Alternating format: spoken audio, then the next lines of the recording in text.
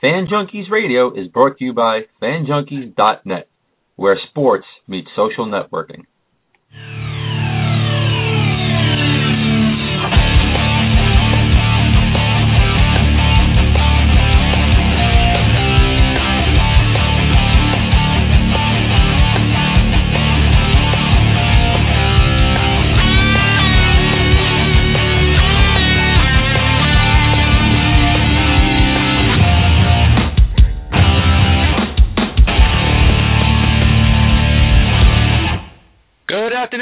Gentlemen, and welcome to another episode of Fan Junkies Radio. I'm your host, Jonathan Ragus. Alongside me, as always, Mike McShane. Mike, what's going on, man? Real good, Jonathan. Real good. Real good? Why is that? Well, I should be a little tired because I was up late with that game last night. Great game. Terrific game. Well, exciting, man. Just very exciting. Well, we'll be getting into that real quick here. We are going to get into that. Real quick here, but good show today. Joining us, we spoke a little bit about her on Monday, and that's our good friend Tanya Mercado from CityFieldersDreams.com will be joining us at around the 12:15 mark here to talk New York Mets baseball with us, Mike. Yep. We're going to touch on Bob Costas' comments as well as his private apology to the Mets.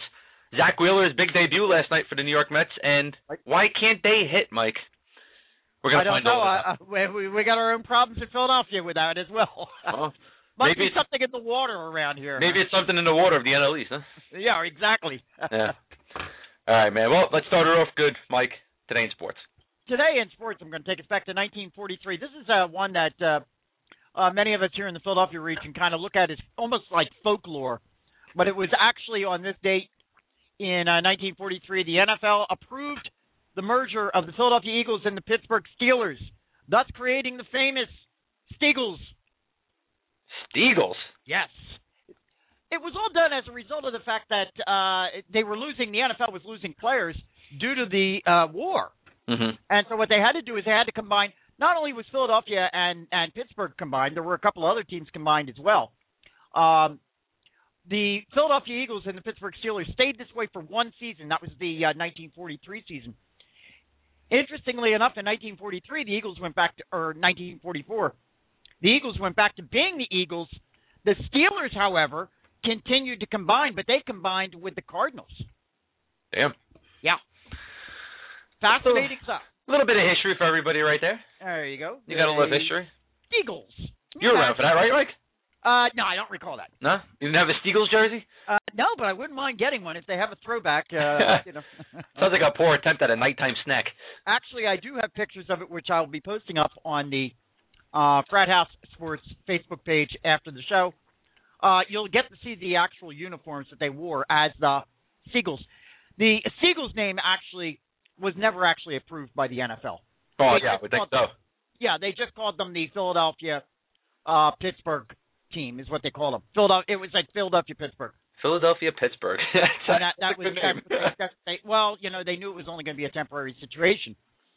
So that's what they called them. But the fan bases kind of took it and ran with it and created the Steagles moniker. Yeah. I'd like to see that going down in New York. We'll have the Manhattan Queens and the Brooklyn Bronx. Can you imagine? You think it would work? No, not at all. Not at all. As you can see, it didn't work the last time. So, all right, let's talk a little bit about last night's basketball game, Mike. Because we have a tied series, and it's going to Game 7. Yeah, and who'd have thunk it?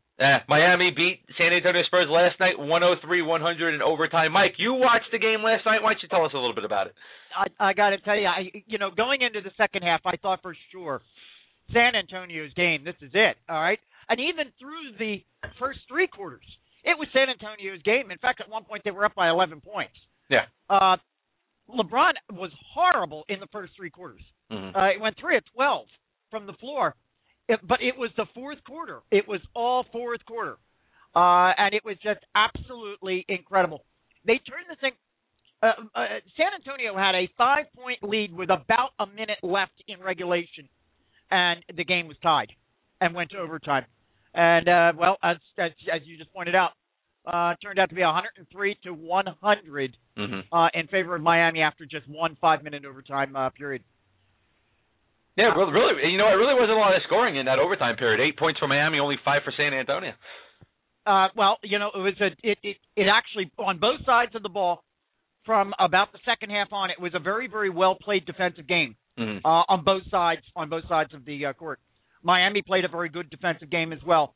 I'm just checking real quick. Field goal shooting for San Antonio was only 43.5% for the game. Yeah, 46.9 for Miami. So it's close. Yeah. Close. But you know what? The big thing here was the 27.8 from three-point land. Danny Green, 1 of 5. I mean, 3 points from Danny Green, who's been lights out in this series. Correct. As well as Manu Ginobili only putting up 9 points last night in 35 minutes. That hurts.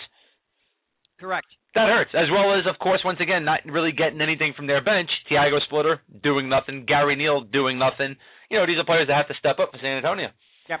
Can't be on Tim Duncan and Kawhi Leonard, man. What a game from him last night. 11 rebounds, 22 points. And Tim Duncan on the other side with San Antonio, just incredible. Yeah. You know, a lot of people questioning why Popovich had Duncan sitting on the bench for a good portion of that fourth quarter. And I just think that was a matchup situation. Yeah, probably was. I think I would have left him in anyway. I mean, he was just on fire last night. So 30 points, 17 rebounds. But let's look a little bit at Miami. LeBron James with a triple-double, 32 points, 11 assists, 10 rebounds.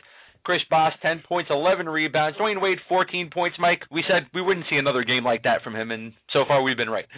Well, you know, each person seems to have stepped up and had their one game. That is on both teams. Yeah, last night was Mario Chalmers finally. Well, and if you go over to the other side, Tim Duncan. Yeah, well, not even that. It was Kawhi Leonard. You know, with that 22 points, 11 rebounds, that was pretty big for them. So. Yep. So it seems like each game there's another role player that steps up and takes the spotlight. Yeah. You know, you got to wonder who's it going to be in Game 7. That's what I'm sitting here thinking. Is it going to be Thiago Splitter? Is he going to get a little redemption for himself here in Game 7? Because I mean, he came in as one of the top players for San Antonio, and he's been on the bench now the last couple of games. Yep. Wow. Even Gary Neal. I mean, even you know what? You look down at Miami. You know, you look at guys like Chris Anderson, maybe even Udonis Haslem. Why not? So it's going to be an interesting Game 7, Mike. You throw in too last night, Battier and Allen coming in off the bench for Miami at critical points, and both of them picking up 9 points each. And those points actually made a difference when they had to have them. Well, Ray Allen's 1 3-pointer that he got was huge, and Shane Battier 3 for 4 from back there. Correct. That helps. You know, 9 points helps, man.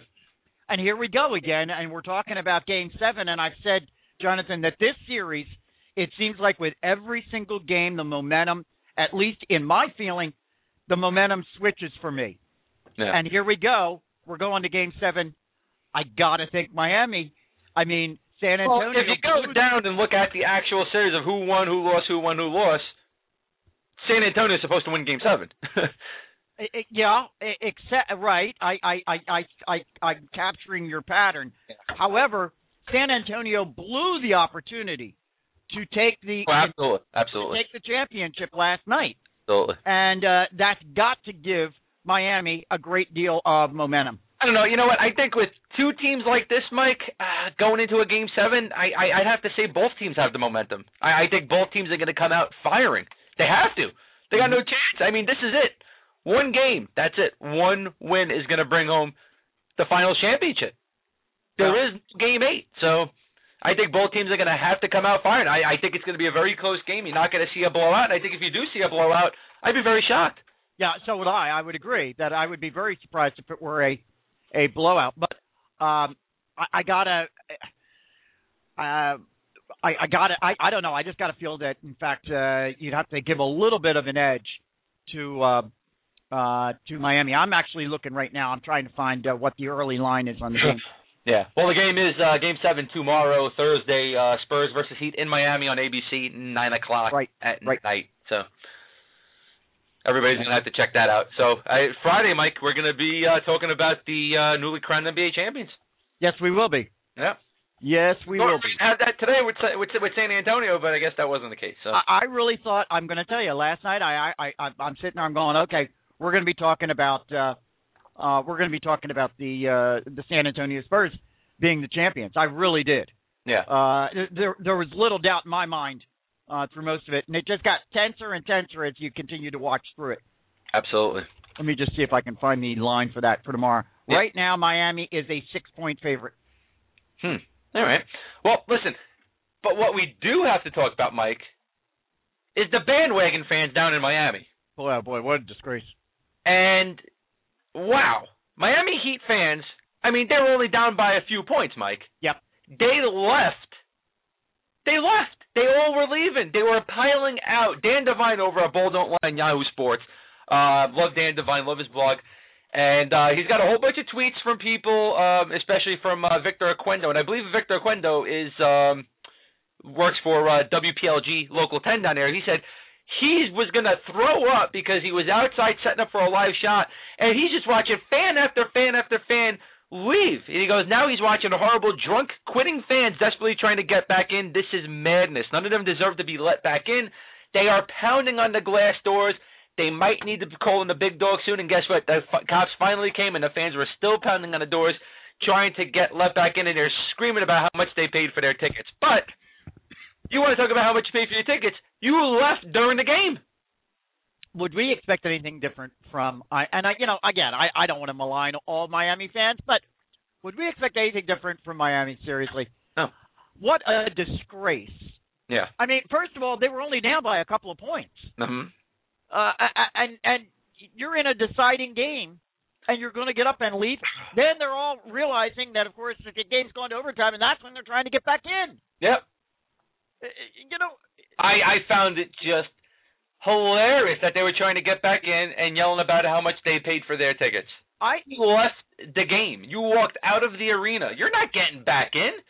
You don't deserve to get back in. You can't even get back in if you walk outside because you forgot something in your car. You're not going to get back in. And you don't deserve to get back in. That's the bottom line.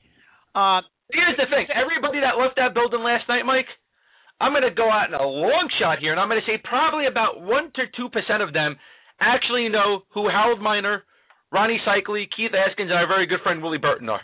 Mm-hmm. They're not Miami Heat fans. Yep. They became Miami Heat fans, and I guarantee it when either LeBron came or when Shaq came a few years ago. Mm-hmm. That's it. Because let me tell you, I've been in many, many games, Mike. You know me, I'm a New York sports fan. I've seen a lot of blowouts against my teams. I stayed till the end. You have to. You know, there was one time I was thinking about leaving, Mike, and it was a Mets game probably 6 years ago, and wow, between Damian Easley and Andy Chavez, they hit 2 doubles, sparked a comeback, man, and everybody that left, man, we were laughing at them because they were outside listening to it on the radio. Yep.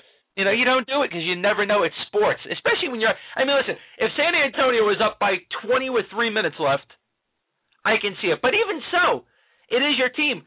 You're there for a game where a team's winning an NBA championship. It is history. Even if it's against your team, I would like to be there even to see it. I mean, I'd be upset, but how many chances do you get to see a team celebrate an NBA Finals win? Yeah, you make a great point, and there are a couple of things. First of all, you said you thought it was hysterical. I actually find it really kind of disgusting, to be perfectly honest. It is disgusting, but I find it hard because in this day and age now, this is happening all the time, Mike. There's really not a legit 100% sports fan anymore. You know, it's either people just coming to teams because this team has a better chance to win than another team. You know, or you know, my friends are this, Heat fan, so let me become a Heat fan, you know? Unfortunate. Well, I think, you're saying, it's sports and you never know how things are going to go. All right, yeah, you're right about that. But this wasn't just any sporting event. This is the deciding game of the NBA Finals. Well, it could have been the deciding. Yeah, exactly. Okay. It was. Excuse me. Yeah, it was an elimination game, okay? And I know Sidekick is in the chat room, and he'll jump all over me for me using that word. That it was an elimination game. That's a little joke between he and I. But you don't walk out of this. And as you point out, Jonathan, I mean, look, even if I were a Heat fan, okay, and let's just say for a moment that San Antonio won the game, I'm going to stick around nonetheless just to see the whole celebration thing for San Antonio. I'm going to stick for that. Why not? I mean, listen, I'm a sports fan. I'm not going to walk out of there pissed off. There's been many fans that have sat there, maybe hung their head a little bit like, man, we were so close. But, this is a part of history right now. This is part of sports history. What the hell? Why not watch it? Because will my team ever make it back to the NBA Finals in my lifetime? it's funny. Both all three of my kids know this. That I had partial season tickets plans for the Philadelphia Phils back in like 96, 97, 98. Not very good teams we were putting on the field back at that time. In fact, pretty bad teams. And I would go down and I would take the kids down with me, and they knew we didn't leave until after the ninth inning. Yeah. We stuck for the whole thing. I don't care how bad the score was. Oh. And they frequently refer to that. All my kids refer to the fact that, hey, Dad always stuck until the very, very end. It didn't matter what the score was. And it shouldn't matter what the score is. You have to sit there, man. You got to take it. I've seen so many fans leave games, Mike, and the game turns around and the other team wins.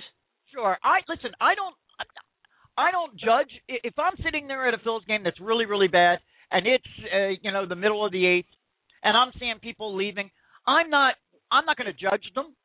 I'm not going to sit there and judge them. Yeah. I'm not going to say they're horrible, horrible fans. Unless they're horrible fans. I'm saying it.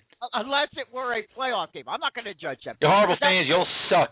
That's just not the way that I operate. I don't operate that way. I stick to the end. I don't care. I don't care what the team is. I don't care what the score is. Yeah. Well, that's why it makes you a real fan, Mike. True enough. Well, guess what? Now it's time to talk a little bit of New York Mets baseball, and let's connect here with our very special guest, Tanya Mercado from cityfieldoftdreams.com. Tanya, what's going on? Hi, guys. How are you? How are we doing, Tanya? Not bad, not bad. How's it going today?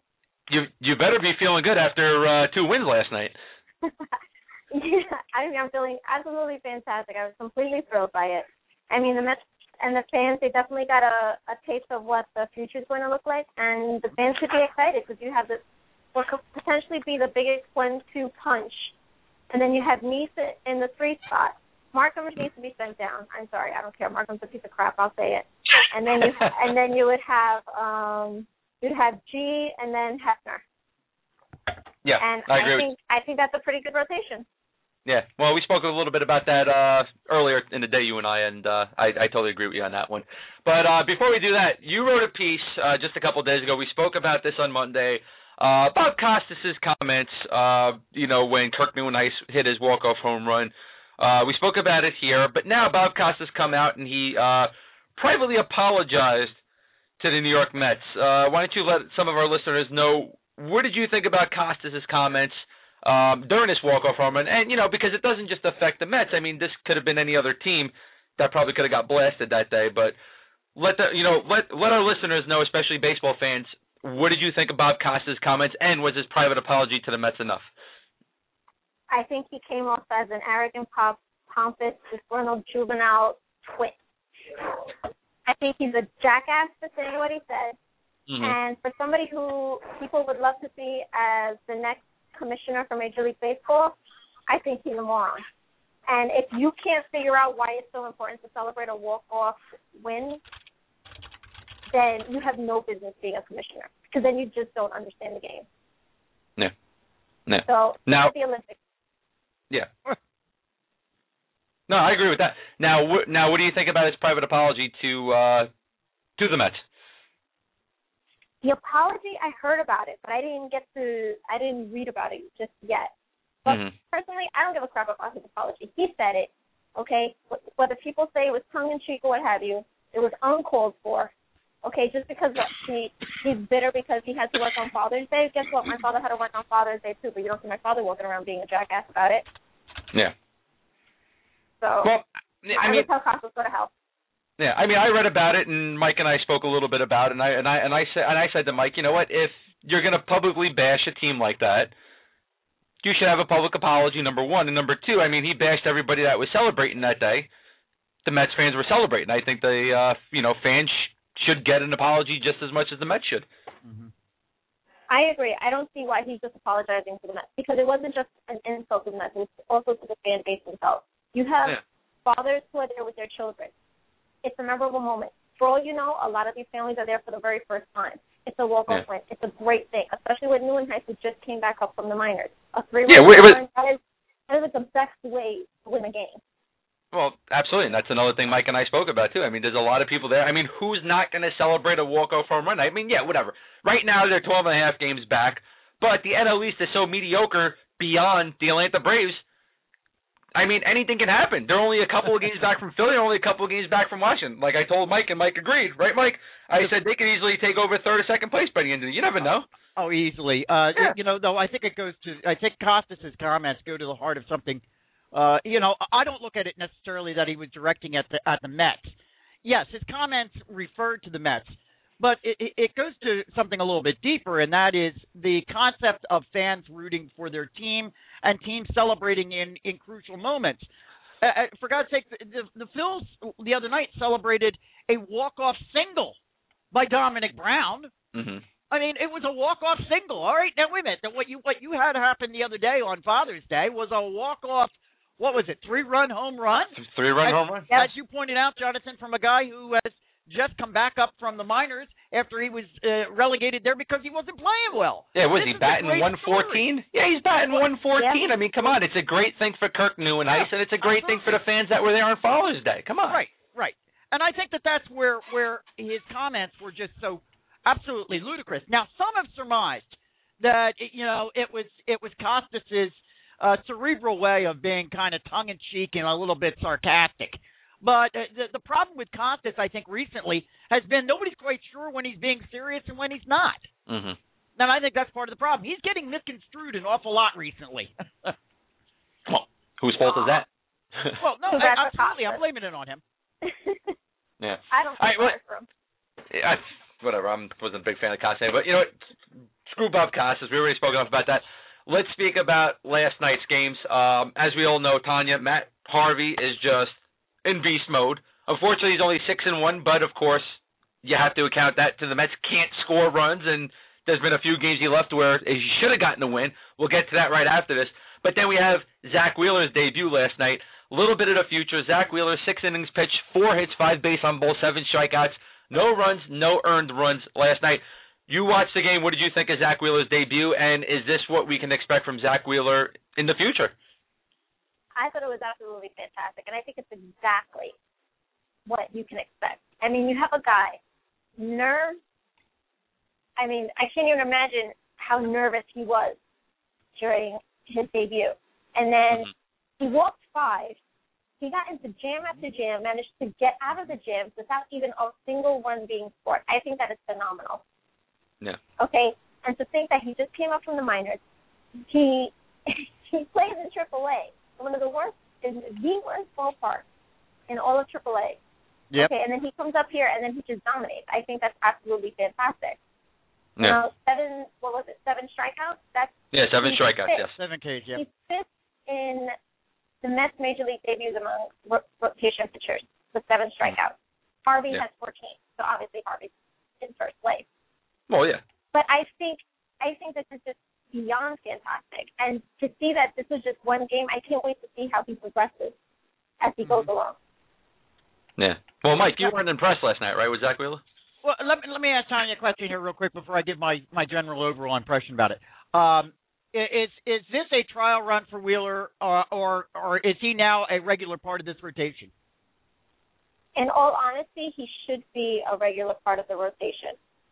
He does not belong in the minors anymore. He showed that last night, and I would agree that he should be staying up here. I don't think he can learn anything else down in AAA. The only thing, like I said, was the 5 walks. He had a little bit of control issues, but that can be fixed up here. Especially if you're pitching in one of the worst ballparks to pitch in AAA, you're not going to learn anything else. You're just going to end up getting hurt.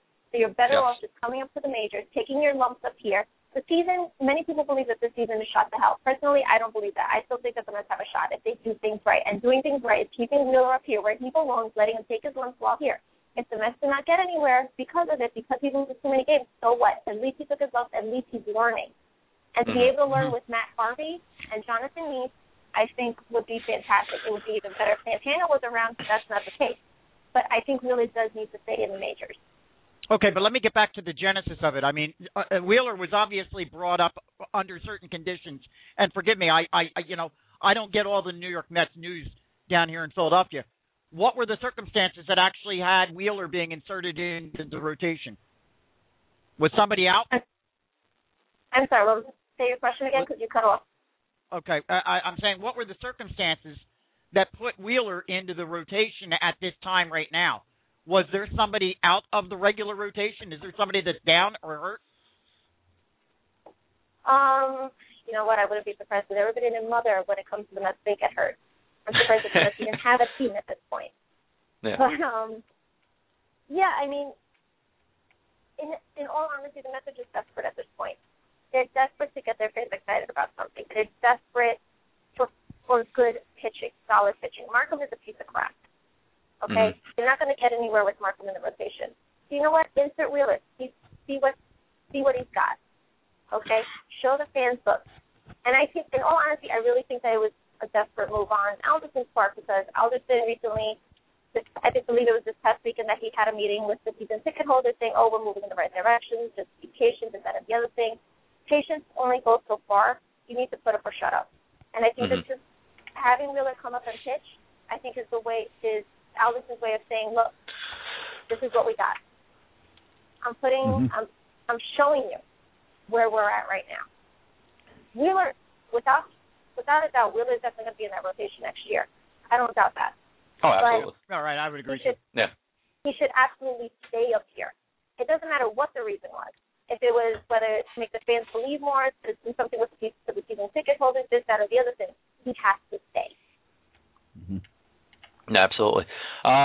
Great thing here, Chipper Jones, of course, New York Mets' favorite rival, probably in the history of New York Mets, just took to Twitter a little less than an hour ago saying, boy, I'm glad I retired. Would not want to face Harvey and Wheeler 5 or 6 times a year for the next 10 years. Those boys were electric yesterday. Mm-hmm. Getting praises from Chipper to Mets. Wow. Never thought I'd see that. Everybody is praising this kid. Everybody. Mm-hmm. Marlon Byrd was even quoted as saying that he would never want to hit with Wheeler, because he would say Wheeler will just screw me up completely. He'll mess up my swing completely. Yeah. You know, there's so many other major league players out there who have been commenting about Wheeler, saying how awesome his stuff is and how he would not want to. They don't want to face him. So if he's getting comments like that from major league players right now, and he's not even fully in the organization just yet, then imagine when he's actually here. Yeah. No, that's it's funny that he's getting those comments. Yeah, because it's funny he's getting those comments from people that aren't even watching him. Yeah. And I'm loving it. You know, I can't remember the last time when anybody said that they actually feared a Mets pitching staff. But was it Doc Gooden? That was the last time? Yeah. Might be. So, yeah. And the fact that they have that now, and not for nothing, but Mets fans pissed me off because they were like, trade Wheeler if you have to. No, dumbass. You do not trade Wheeler. You keep him. No. Right. Especially with Justin Upton, which was the rumor in the offseason. Right. Yeah. Well, looking back in the crystal ball, you know that's a bad one now. Oh, well, not even that. I mean, just looking at this way. Okay, yeah, so you're going to trade Wheeler, over to Arizona, and I mean, Justin Upton's hitting good. He's playing good for the Atlanta Braves. There's no question about it. But a hitting outfielder, mean that much more to a team like the Mets, who are still rebuilding. And guess what? They're probably going to put out 2 of the best pitchers in the future. So, right. I mean, pitching is the part of the game. I mean, come on.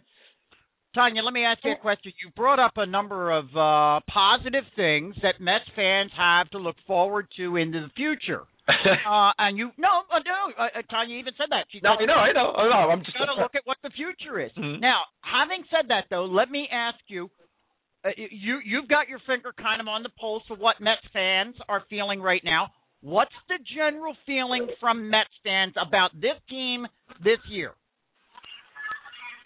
I'm sorry, say that again? What's the general feeling from Mets fans about this team this year? Mets fans absolutely hate this team. Right, I know. They love the fact that Wheeler, they love what they saw last night, and that's what they want. They want that to keep going. Mets fans truly, really feel that if it's going to be a situation where they're not going to have Wheeler around, then there's really nothing to look forward to. So the Mets fans, they want to believe something, but in order for them to believe in something, you have to give them something to believe in, and Wheeler is that. I personally, I've always tried to give fans a reason to believe in this team, but the way Alderson has completely screwed things up. And personally, a lot of the fans feel that way too, because he's not doing what needs to be done, like firing the hitting coach. You have the pitching now, but what about the hitting? Mm-hmm. And that's where Mets fans are really, really frustrated with. That's where Mets fans are just like, damn it, what is it going to take for Alderson to see that the hitting is the problem now, not so much the pitching? Yeah. Well, it's interesting because I kind of compare, and Tanya, you might recall I was on with you pre-season on your own program there, where we talked a lot about the Mets and we talked about the NL East. And there's a great deal of comparison, in my opinion, between what we're dealing with down here in Philadelphia with the Phils and with what you guys are dealing with up there with the Mets. Except the way that I see it is the two teams are going in opposite directions. The Mets are moving up. I think the Phils are moving down. I would say that the Philadelphia fan base here is not annoyed at this team. We're not angry at the Philadelphia Phils. We look at them and say they are what they are. There's nothing more we can do about it. This team's going to have to blow itself up and go from there. Mm-hmm. And yet you're saying you've got a Mets team up there that is looking to the future, and yet your fan base is not happy. And that I don't understand. They're not happy because they're impatient. They've been since Alderson came into play. He's been saying, yes, we're moving in the right direction. Yes, we're moving in the right direction. But in all honesty, since Alderson has taken over, the Mets have lost more and more games. They haven't been going in the right direction. They're taking steps back. Personally, I say yes. Sometimes you have to take steps back in order to take steps forward. But the general fan base doesn't see it that way. They see it that since you came, we've been losing. Every year we've lost more and more games. Okay? The batting averages have been going down, down, down. So then if that's the case, then you can't expect the fan base to be like, okay, we're moving in the right direction. Now, when Wheeler came up and then you see the potential of that epic 1-2 punch that they're going to have, now the fan base is starting to get excited. They're like, oh, my God, we can't wait till this is a permanent thing. Yeah. Until the Mets actually start moving up in the standings, the fan base is not going to be motivated. Well, yeah, absolutely. And, Mike, you know what? There's a big difference between the Mets and the Phillies, too. You guys are just coming off of a World Series championship, 2008. Basically. And in between the Mets and that championship, I mean, it's 22 years. So, no, I understand. 25-plus years without a championship, of course, a lot of people are going to be, what the hell is going on here? So sure. No, and I was kind of actually waiting for that response there, Jonathan. There is a difference, and I understand the difference. Oh, yeah, absolutely. And that is that we have won more recently than you guys have. But if you guys haven't won a championship since 1986, I guarantee you Phillies fans would not be happy right now. Mm-hmm. Would not, and that goes for anything. Yeah. Yeah. That goes right there. All right, well, Tanya, you and I spoke. Hitting coach has to go. We both agreed with that. I gave you a little bit of scenario of why I think he's not going. Why do you think that these moves aren't being made by the Mets? I don't think Alderson has – well, you know what? I'm just going to be blunt. Alderson doesn't have the ball. Mm-hmm. I think he really wants to believe that, that it's working, but it's not. The batting averages have shown it. He doesn't have what it takes. The hitting coach doesn't have what it takes to put the team in the right direction. Ever since he's come, the averages have been dropping by like 10 points or more every year. Okay, they're dropping further and further away in the standings as far as averages go. Now they're almost like in last place, I believe. Maybe like 4 up from last, which is sad. And the fact that Alderson hasn't done something about that alone doesn't make me believe in Alderson. Because Omar Minaya, say what you want about Omar Minaya, say what you want about Steve Phillips, they had the balls to fire people if need be. And even if it was Valentine who brought in his own people, Phillips said, you know what, it's not working, I'm pulling it, I'm going to give you somebody else, you're going to have to make that work. And I think the same thing has to be said with Collins. You know what? You had the chance to pick your staff. Your staff is not working. I'm pulling somebody out from your staff, and I'm going to give you somebody new. Alderson keeps talking about, I'm going to bring in a player. I'm going to bring in this player. I'm going to bring in that player. Okay, well, you keep talking about money being this, money being that. Why not just fire your coach right now, bring in a new hitting coach, and see what he can do with this staff? Because these guys are going down to AAA. They're doing better in AAA. Granted, it is a hitter's ballpark, but even when they're on the road, they're doing better. Yeah. And when they're on the road, it's pitcher's ballpark. So then if that's the case, clearly the problem is the hitting coach and not just the players. Mm-hmm. Marlon Byrd himself, he doesn't really work with the hitting coach. He works on his own. He takes videos himself.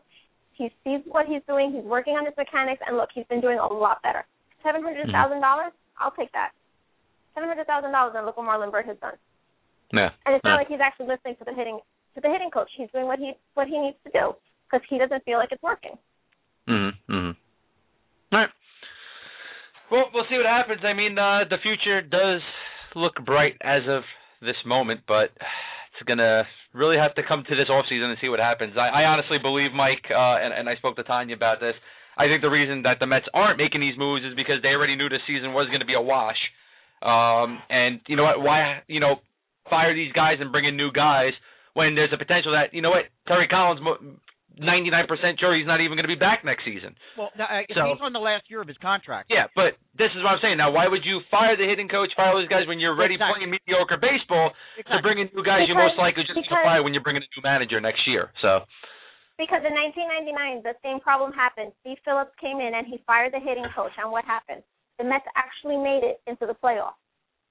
And they weren't that great. Everybody thought that they weren't going to go anywhere. But in June, he took the initiative and he said, you know what, I'm firing this guy and bringing in a new hitting coach. Everything clicked at that moment. Whether it's but you're comparing guys like but you're also comparing players like Robin Ventura and John Olerud to some of the crap that's on the Mets team this year. So it's they had a good team back then with a decent manager. Now it's Terry Collins, I wasn't thrilled with that hiring anyway. I thought that was the worst move the Mets possibly made. So, but you have to wonder, did Olderson think it was going to be a wash? Let's just throw Collins in there for a couple of seasons while rebuild and focus on getting an actual big league manager, when it's ready to go.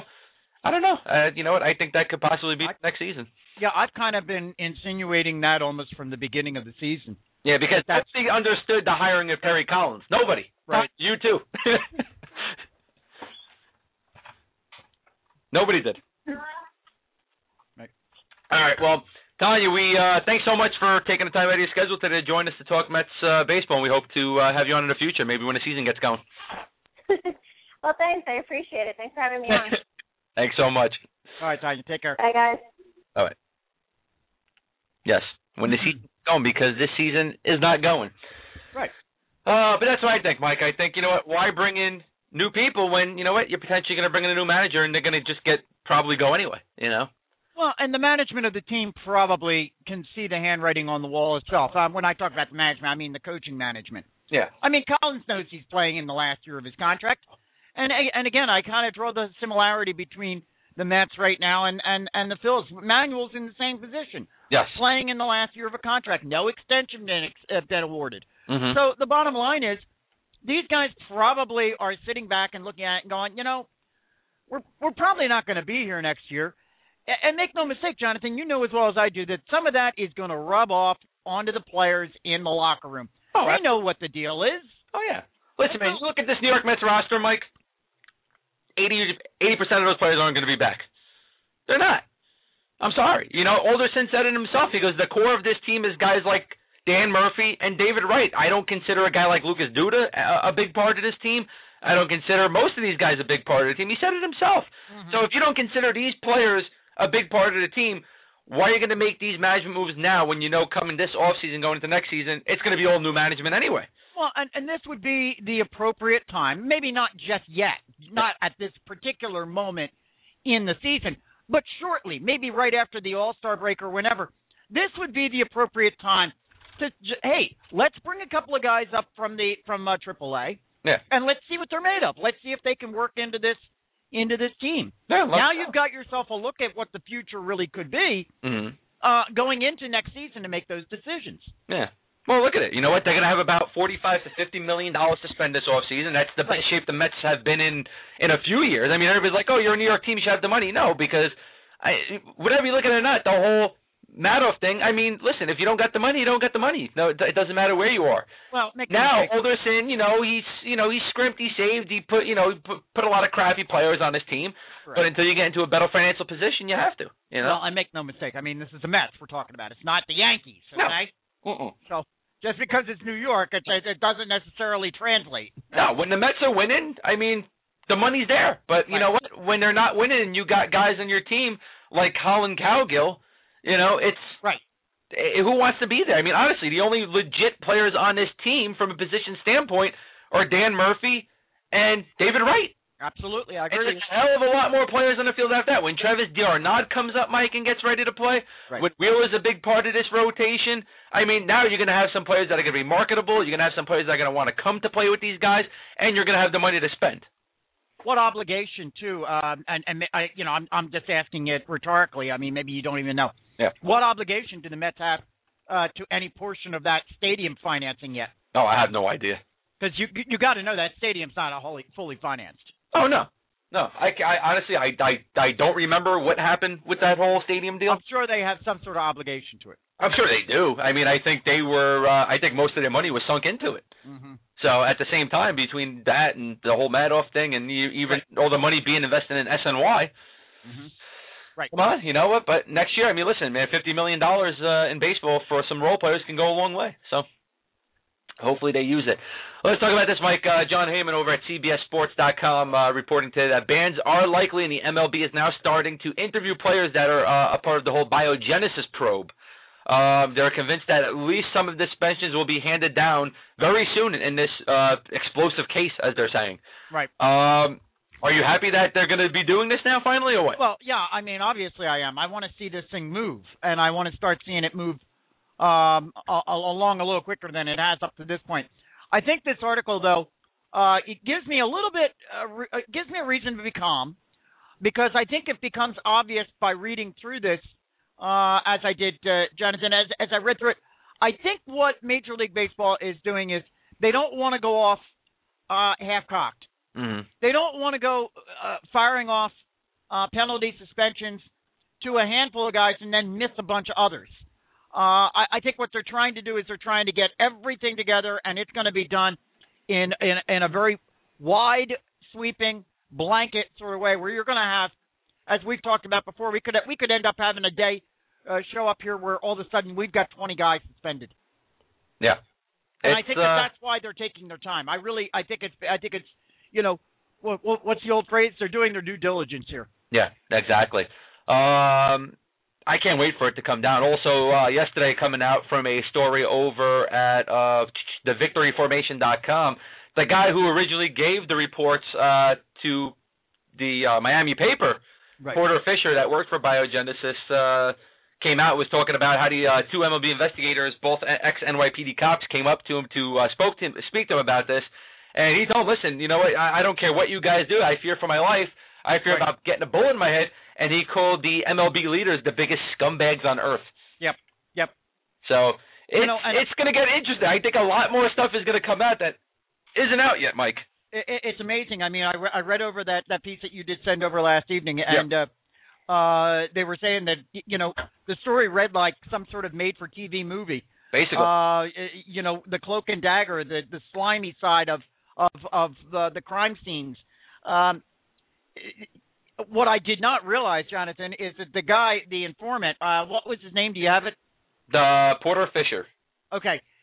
He apparently broke this story because of money that was owed. We're talking $4,000. Mm-hmm. He blew this story open for $4,000 that was owed to him. Yeah. That's an amazing. I mean, that's incredible. Yeah. Absolutely incredible. Yep. We're not talking tens of thousands. We're not talking hundreds of thousands. We're talking $4,000. He's blown this case open. Yeah. If everybody's interested in reading that, go over to thevictoryformation.com. Story by Dave Kay over there about Porter Fisher and the biogenesis stuff. Interesting read, actually. It's really interesting. Some of the comments he made, there's going to be, I mean, just the shadiness of everybody involved, Mike. Yep. In this entire situation, and that includes Major League Baseball. Mm-hmm. Wow. I mean, a lot more stuff is going to come out, Mike. I think we're really going to be shocked, and, you know, we might get our socks knocked off for a few things that might come out, I think. It might, you know, of course, one of the things that this one article that you pointed out that you sent over this morning from CBS Sports, you know, we're waiting to see exactly how the Players Association is going to play this one. Yeah, it seems like there's not enough evidence against Ryan Braun, though. So he might get off pretty easy, but they said a lot of it points towards Alex Rodriguez. Yeah. Can't wait to see what happens, man. Yeah, this I think it could move fairly quickly, albeit, like I said, Jonathan, I think this is not going to be the kind of thing where it's going to be protracted, where you're going to hear about a couple of guys being suspended and then maybe you go a week, maybe 10 days, and you're going to hear about more guys being suspended. I think what Major League Baseball is looking to do is do it all at once. Bam. Just knock them out. Yeah, watch those mysterious injuries come up where players are going to miss the whole season now. All right, man. Let's look at the MLB standings real quick because we got a couple other things to talk about here. Boston still leads the AL East 2.5 games up on Baltimore. Detroit out in the AL Central, 4.5 game lead over Cleveland. AL West, Oakland with a 3-game lead over Texas, Mike. They're still playing some good baseball in Oakland. And at least last night, we saw the Mets beat the Atlanta Braves, who were in first place in a doubleheader. They have a 7-game lead over both the Philadelphia and the Washington Nationals. Mets are only 12.5 games back, Mike. There's a lot of baseball to be played, so something we always spoke about. NL Central, St. Louis Cardinals, they have a 2.5 game lead over Cincinnati. And in the mediocre NL West, the Arizona Diamondbacks with a 1.5 game lead over both the Giants and the Rockies, Mike. Yep, and that Oakland A's team playing very, very well considering some of the recent things that have occurred with them, with their own home ballpark. Their raw sewage. Wow, what a mess that is. Where it was, who were they playing the other day where they actually had to, both teams were in the same locker room. Yeah. I forget who it was that they were playing. I think, was it the Indians? Or was it the Angels? No, I don't think it was the Angels. I can't remember who it was, but they were forced to shower in the Raiders locker room. Yep. In the Raiders showers together because of the raw sewage just pouring out everywhere. Disgusting. Disgusting. NHL Stanley Cup Finals, Mike. We had a game Monday right after our show, and wow, 2-0 Bruins over the Blackhawks, Mike. We said it. The Bruins have been playing the better hockey. And now they lead 2-1. Tuukka Rask made 28 saves. Crawford made 33 for the Blackhawks. And Bruins are still able to get goals from Bergeron and Payet. Yep. Wow. So far, a very, very exciting Stanley Cup Finals, Mike. Tonight, we have Game 3, 8 o'clock on NBC. Where do you see that one going, Mike? I'd love to say that Chicago is going to come out and even the series up, but my gut feeling is telling me you got to go with Boston. You got to go with the big physical team that just seems to be playing the better hockey this entire playoffs, Mike. Yep. I mean, seriously, they are just playing. And you know what? I hate to give the Boston Bruins so much credit, Mike. But honestly, they're the best team in hockey this year. You know what? Blackhawks had the better record, but the Bruins have been playing the better hockey. They have been for a while now, and you can just see it in everything that, I mean, even David Krejci, man, he's just 9 goals, 14 assists, 23 points, leading the Bruins in stats there. They're just playing good hockey. Everybody is chipping in. Yeah, I agree. Everybody. I'll tell you the guy that always impresses me every time he steps onto the ice is Patrice Bergeron. The guy's just incredible. Yeah. Bergeron's just been just really wonderful. Boston right now this evening favored by 1.5 to win that game. Yeah, Boston's winning it. Honestly, if Chicago doesn't win any other games in this series, I wouldn't be shocked. It wouldn't surprise me either. Yeah, I really wouldn't be shocked. So we'll see what happens. Would not surprise me in the least. Yeah. Hey, Mike, our good friend Brooklyn Daniel over at Russell Chat just hit me up saying that, and I did read this morning, that story came out that A-Rod actually brought in that Anthony Bosch from Biogenesis during the ALCS to help him break out of his 1-for-9 slump. So he actually had him at the ALCS, Mike.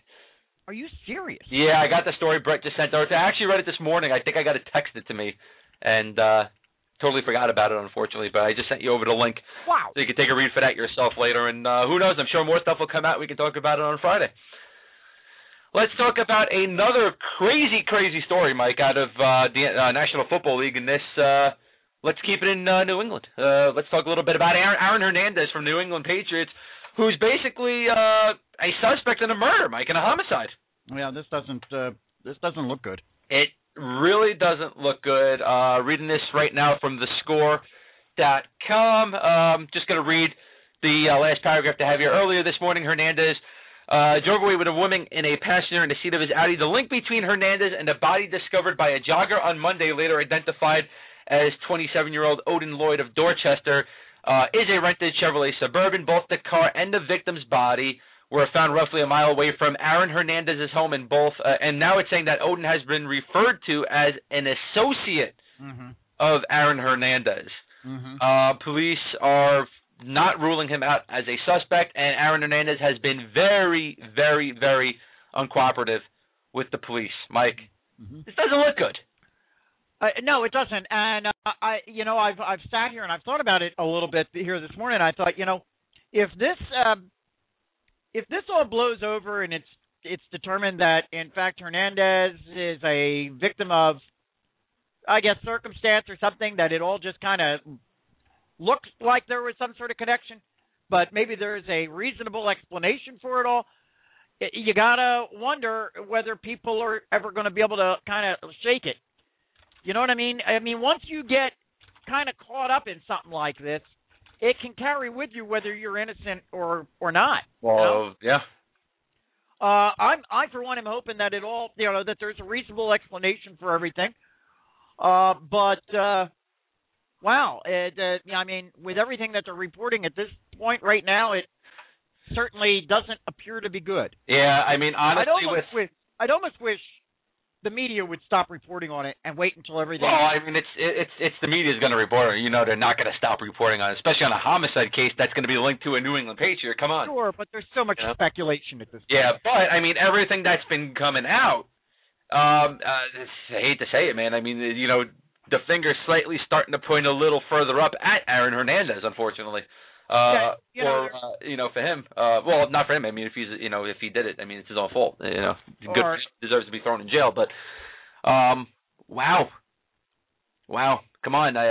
This is nuts. Now, no Gronk, possibly no Aaron Hernandez. Does that Tim Tebow sign look a little better for them if they put him at tight end? We were, a lot of people were joking about that last night over on Facebook and on Twitter. That I guess the Patriots did the right thing in acquiring Tebow now at this point. Yeah. But they're talking about the one guy being an associate, and I made the comment last night here at the frat house, and I made it to you pre-show, Jonathan. You say associate anymore in football and even in any kind of athletic thing anymore. You really don't know what that means. Well, yeah. I mean, is this guy, washing his clothes? Is he hanging out in his posse? Is he washing his car? Does he help him work some of his charities? I mean, what the hell does an associate mean anymore in sports? Exactly. I mean, you're suddenly sitting there. Years ago you'd hear the term associate connected with, say, a major athlete, and you would say, "Oh, okay, it's a business associate. It's somebody who works with in business on something on the side." Now, the first thing I think of is, okay, it's a part of the posse. Yeah. I don't know. I don't know. Yeah. Well, ABC News reporting that the investigation is far from being completed and that the cops did search Aaron Hernandez's home yesterday. So. Right. Apparently, they did actually remove some things from the house. Apparently. Yeah, that doesn't sound good. Anytime a cop comes and searches your house, and if they remove things, that really doesn't sound good. They took out a box out of a box full of stuff. Have you been in that situation before, Jonathan? No. I thought perhaps you had some first-hand knowledge of this. Thankfully not. No, I've seen people go through it, but not me. Oh, okay. Thank the heavens. Yeah, so that's not good. Feel bad for John Leary over there at Sports Blogger Radio. So you got a lot of stuff to talk about tomorrow on Sports Blogger Radio. Yeah, it's a good thing it's going to an hour program now. Oh, yeah. Let's talk about this real quick, Mike, because I thought this was funny, but also you and me have a couple of comments about this. We have a little over 5 minutes left on the show. New Jersey Governor Chris Christie revealed that he's not a Giants fan, he's not a Jets fan, and he's not an Eagles fan because, as you know, Mike, in New Jersey they don't have their own sports teams. They either think they're New York or Philadelphia. Right. And Chris Christie came out and said he is a Dallas Cowboys fan. Now, right. I sent this to you and I said, this could possibly cost him the election because, as we all know, sports and politics are one and the same for some reason. Yeah, really. A lot of Eagles fans and a lot of Jets-Giants fans down in New Jersey, they're going to be pissed at this and possibly not vote for him because it doesn't matter what you do politically, Mike. It matters what sports team you like. That's the case. It is. Now, let me ask you this. Do you see sports fans not voting for Chris Christie because he is a Dallas Cowboys fan? Oh, God, you know something? I want to say I hope not. I would hope that's not the case. You know, because what a stupid reason. You know, I'm waiting to see, well, I guess we'll have to wait and see who his opponent is. And then we'll be getting the sound drop of that placed into an opposition campaign ad, huh? Is that how it's going to go? Don't vote for him. He's a Cowboys fan. Exactly. You know, a supporter of Dallas. You know, you can hear the voice, you know, that heavy voice coming over, you know, Chris Christie, he's a Cowboys fan. You know that sort of thing. But could I picture voters doing that? Yeah, you know something, Jonathan. Unfortunately, I can. I'd like to think that they're going to be the minority. Yeah. But somebody's going to vote against him for that reason. Well, Brett Clendaniel, our good friend, just wrote to me and said, I will not vote for him now because he's a Cowboys and Yankees fan. I will not? Yeah, he will not. Not? Yep. He said he might as well be a Heat or Lakers fan, too. Brett, that's a double negative, my friend. I'm not quite sure what that means. I'm not going to vote for him. What? No, I did that. I was double reading there. Okay. It's funny because Dave K. over at the Victor Information, go ahead, we're talking about them again. He said, I voted for this man, and now I have to seriously question this come November. Why? He's a sports fan. Who gives a crap what team he likes? I'm doing a good job. That's all that matters because politics and sports, stupid people out there, politics and sports have nothing to do with one another. They don't. I give Chris Christie, can I be honest with you, I give him a lot of credit. The way apparently all this came out was he was appearing at a school, and he was asked a question by a young student there. Yeah. Who's your favorite baseball team, football team, hockey team, etc. Mm. And I think he ran right through them all. He said, and in every case, he was a Mets fan. He was did he say Giants or Jets? I forget which one on the football. But he said he was a Rangers fan, in football it was Dallas, right? Yeah. Baseball it was Mets, Rangers, Knicks, and then he said with football, he said, well, I got to be honest, and he said, my handlers are probably going to, be wincing at this, and they're going to be reprimanding me after the fact, but I'm a Dallas fan. Yeah. And I give him a lot of credit. I mean, I'm sorry, but, who cares? Just because you're in a position, you shouldn't have to lie about what team you like just to kiss the people's from New Jersey's ass. I'm sorry. You shouldn't have to. Although, you know something, Jonathan, I do have to say this. Mm-hmm. The guy looks like a Dallas fan, if you know what I mean. He actually looks like Tony Saragusa. He looks like Saragusa? Got the same shape. Yeah. Touche. That's actually very good. Which case, then he'd be a Baltimore fan. Yeah. Well, no, Brett said he was joking. He says, this is exactly why he's made him himself and a lot of other New Jerseyans like him is because he says what's on his mind. Exactly. He wears his heart on his sleeve. These type of comments humanize him, and I wish more politicians were like this, and I totally agree with that. Chris Christie, say, you know what? I voted for Obama. I like Obama. He's a Bulls fan. I'm a Knicks fan. He shouldn't be president of the United States. Come on, man. Come on. Chris Christie is going to be remembered for his role he played in recovery from the hurricane. That's what he's going to be like Giuliani with 9/11? A little bit, yeah, a little bit like that, yes. Let's just hope when Christie runs for president, he doesn't say that, I'm the guy who rebuilt New Jersey. Instead of Giuliani feeding off a 9/11 scumbag. All right, well, that's it for today's show, Mike. I want to thank Tanya Mercado from cityfieldofdreams.com for joining us today to talk New York Mets baseball.